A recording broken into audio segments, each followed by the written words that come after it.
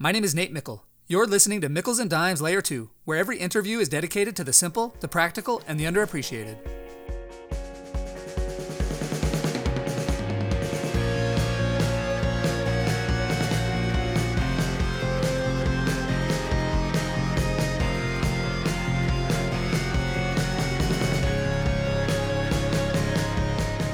Andy Reid is the head coach of the Kansas City Chiefs, where he has won 3 Super Bowls. After the most recent championship, his 2-star players had this to say about Andy as a leader.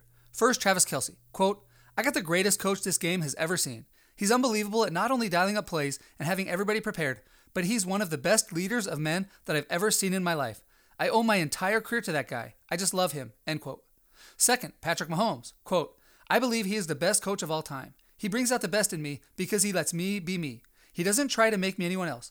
I don't think I would be the quarterback that I am if I didn't have Coach Reid being my head coach," end quote.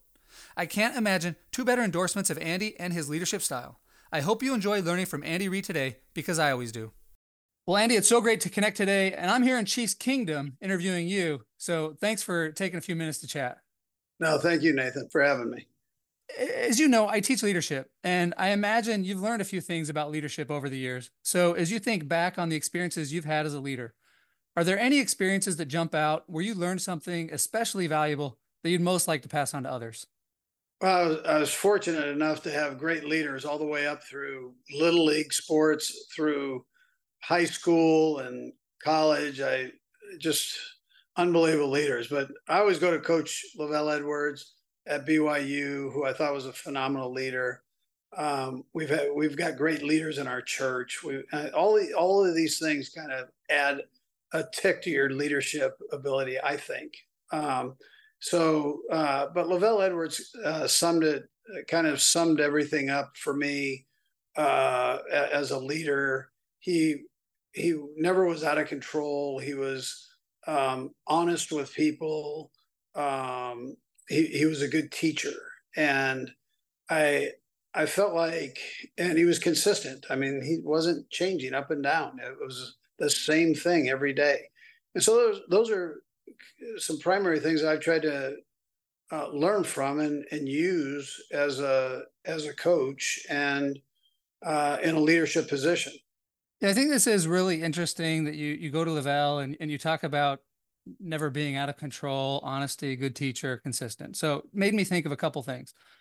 First thing I think of is, I was, watching the Super Bowl a couple weeks ago, and Travis Kelce comes up to you and he's excited and angry because he was out on the play where the team fumbled, and he bumps into you. And I thought it was, there's lots of things going through people's heads about, how are you going to respond and how's everybody going to respond? And I thought it was amazing how you addressed it post game. So I'm curious, in that moment, what's going through your mind, and how are you thinking about that in terms of what Coach Edwards taught you about, never being out of control? Yeah, so it also helped that I had 5 children. So that also helped. But Travis and I are close, and he's the oldest player on our team. He's been there the same. We drafted him the first year that I was the head coach. And so I've watched him grow up. We've been through some highs and some lows, and we've built a relationship. So when something like that comes up, he's young, he's emotional. It's a big stage. And so you don't overreact. He's the one out there playing. He's the one that has to put all those emotions into action. And it's got to be a positive action on the field. So on the other hand, I also realize his passion. And so that when somebody does something like that, it's best to just calm both sides. It's best for me to step back, calm myself, and definitely let him calm down. And so that's what I've learned in those tighter situations when things come up. Just take a step back, take a deep breath, make sure you evaluate the situation, and then try to make it work so you can be functional afterwards, and in a positive way. So that's kind of what the process, I guess, my mind went through during that time. Well, and I thought it was especially interesting post game. It seemed like, based on the post game interviews I was watching, you addressed the question before anybody even asked it, and you started talking about how much you love his passion, and you appreciated it, and so rather than turn it into a negative, it seems like you were looking at it through that lens of positivity. Well, I understand him, and I know that game he wanted to play every play. Yeah. Which is hard. I mean, he's closing the door on 40 here, so he's a little bit older, and there are plays that we just take him out periodically. Well, he didn't want to be out. He knew that he could help the team, and then I mean, how do you argue with that? Yeah. Am I a guy that in this day and age, somebody that wants to be in there playing and wants to help the team win? It wasn't a selfish thing. It was, I know I can help the guys win. I mean, he was relaying that message, probably a little crazy, but he was relaying the message that I'm ready. Don't worry about how old I am. I can take care of business here, and I can help us win. And he did. In the second half, that's exactly what he did. So another thing that I thought was really interesting post game, the cameras caught this interaction you had with Chris Jones. So he's kind of on his knees, and you kind of push him down, and then you like almost like body slam / bear hug him. You talk about being honest with people and being a good teacher. I imagine you and Chris also have developed a relationship through consistency, because you don't typically see the head coach climb on top of or push down one of his players. Yeah, he's a special guy, and you're hitting all my special guys here. So he's a special guy too. And we've been together a long time. We drafted him, and it was one of those crazy situations where he wasn't picked in the first round. He thought he was going to be. He was at the draft dressed in a beautiful red tuxedo and ready to go, and it didn't happen. So now he comes in the second day, and that's always a letdown. But he's been a heck of a player for us, and he's another one that pushed himself past exhaustion. So our defense had played a number of snaps. He was on the sideline, and I was a little bit tough on him about getting back in the game. And I was kind of counting the clock down. You got 2 minutes. You got a minute 52. You got a minute 50. So you got a minute 49. Get your tail back in there and let's go. I mean, you can at least exhaust yourself to that point. And so he had talked to the team the night before, and he put it out there that he was all in and ready to go. And so he did. He stepped out there, and I go, you know what? What a great thing to take yourself to a place that it's very hard to go to. You know this from playing. Guys won't always reach in there deep and just reach into that spot that just is like no man's land. And you see wrestlers do this all the time. You see football players that used to have two-a-days do that all the time.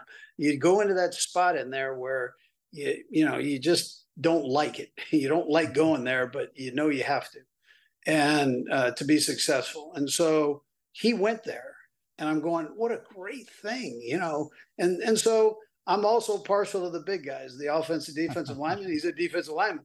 So I knew he could take the weight. Now I didn't know if I could get up. I wasn't sure I could get up after. You had some helpers around you. Yeah, but I knew I could get down there and get on him. So I did. I just threw a little body slam. I was so happy for him because he pushed himself past where he thought he could push himself, and he got a championship for him. Well, and one of the things that Bronco Mendenhall, my coach, always talked about was developing trust, which takes consistency, delivering results with consistency over time. And so when you're thinking about consistency, being a good teacher and being consistent, how are you trying to emulate those characteristics? Yeah, so, well, consistency is a big thing. Trust is huge. You're empowering people around you to be successful and giving them an opportunity to exhaust their potential to be great. And one thing I love about Pat Mahomes, he comes into the huddle every day and he says, let's be great. And he's not saying it just to say it. I mean, he means it. And let's do everything we possibly can to exhaust ourselves to be great in this moment. And that is kind of life. You're sitting here, whether you're a student, whether you're an athlete, whether you're both, in any profession that you choose, there are going to be some that just kind of slide along. Others you're going to find that just go above and beyond, and they take whatever our Heavenly Father's given us and they've exhausted it. They've just taken it and to the limit and to be great. And so you're empowering as a leader, you're empowering people to do that, as long as you have trust in them and that they have trust in the process. And I've been fortunate to have people like that, or that have been with me in this whole venture of being an NFL head coach. Well, and maybe last question is you talk about being honest with people. I can imagine the NFL, like other industries, can be very cutthroat at times, and people are tempted to say things that the players want to hear, even if they're not true. So, how often are you feeling tempted to be less than honest? And if not, how are you able to get to a place where you are able to always still be tactful and connect with the guys, but also be honest? I think most people want you to be honest. Most people want to know how to get from point A to point B, and then kind of be told the right and the wrong. So, in other words, to be a teacher, to be a good teacher, I think you have to be honest. Mm. And I think that's why we're here. That's why I'm doing my job. I take pride in being a good teacher. But with that, I'm going to tell you the truth. I'm going to tell you when you do good. I'm going to tell you when you need to improve. And and I'm going to try to, if I'm telling you something that you need to improve on, I'm going to try to help you get to that goal of improvement. And and again, try to maximize whatever that issue is. Let's try to maximize whatever you've got athletically. Let's try to maximize that and get you where that thing that might be considered a negative is now a positive in your toolbox. Um, so that's, that's a little bit about that. Knowing that knowledge is strength, right? So as much as we can learn about whatever subject we're doing, that's strength and its power, and can help you along with the physical part of it. Yeah, really interesting. I've never made this connection between being a great teacher and being honest. Like you make a great point. How can we be a great teacher if we're not speaking the truth? Yes, you have to do that. And if you're gonna sustain being you in whatever profession you choose, um, then people you have to be honest. People read through if you're not, and so you start compounding lies upon lies, and you're going to get caught, and it's not going to be a positive thing, and people are going to reject you, and you're going to be looking in the mirror going, why? And so it's best just to put it out there, and there's no better time than now, than in this day and age, to be honest.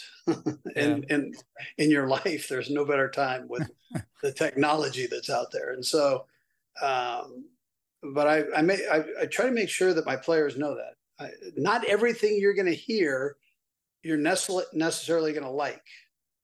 There's going to be a time when you check your ego at the door and be professional and say that this is an enhancement to your profession. It's going to allow you to be greater and than what you are now. And you're already one of the best 32 in the whole world. But this is going to allow you to maybe be the best of the 32. Oh, that's great. Yeah, I mean, especially like you mentioned, never been a better time than now, to be honest. There's some scripture from the Bible in Isaiah, and it says something about how your sins will be shouted from the rooftops. And 2,000 years ago, I'm sure uh, many people, maybe other than Isaiah, could have never predicted exactly what that might mean. And so you make a great point. Now is the best time to be honest. It's always been a great time to be honest, but That's right. there's maybe added reasons to be honest now, and certainly to get the best out of people. To your point, it's just excellent that it's required. So, well, Andy, this has been a real treat for me, a real pleasure. My students the whole Kansas community and all the listeners, you're loved. Travis Kelce, after the game, Pat Mahomes after the most recent Super Bowl, we're just talking about how much they think you're an incredible coach, but they also just love you. And for me, as I teach leadership to the students, I teach them, look, you get to choose to be the leader you want, and you can be the leader that gets results that the people don't really like or don't want to be around. Ideally, you can be both, somebody who gets results and is loved. And it just seems like you've been able to do that in your career. It's just been so great to chat with you. We all hope you can run it back again. But of course, we're pulling for you and the team regardless of outcome. So thanks so much, Andy, for coming on today. Nathan, I appreciate it. Thank you for letting me have the opportunity to do this, and go Jayhawks. Thanks for listening to this episode of Mickles and Dimes with Andy Reid, one of the greatest leaders of all time. When Andy thinks about the most important things he's learned about leadership, he thinks about his role models, from church leaders to Lavelle Edwards. And what Andy especially loved about Lavelle is that he was never out of control. He was honest, he was a good teacher, and he was consistent. And how cool to see how Andy applies these lessons he's learned from Lavelle. For example, keeping control of his emotions when getting bumped to the other side of the 50 by Travis Kelce in the Super Bowl. Or committing to always be honest with his players because he doesn't believe you can be a good teacher if you're not honest. But I also learned two more things about Andy. First, Andy knows his players. He remembers that Chris Jones was wearing a red tuxedo 8 years ago when Chris didn't get drafted in the first round. And Andy knows that Travis Kelce is the oldest player on the team. He remembers drafting Travis Kelce in his first year at Kansas City, and he has watched him grow up. Second, Andy loves his players. He loves Travis Kelce for his passion, loves Travis for putting his body on the line every play, wanting to give more. He loves Chris Jones, committing to do all he could do and then reaching deep into no man's land to help win the Super Bowl. And he loves Patrick Mahomes, coming into the huddle every day saying, let's be great. So yes, it's important for leaders to be calm, honest, consistent teachers. But I think Andy is one of the greatest of all time for two additional reasons. He knows his players and he loves them. It's a simple idea. Please take it seriously.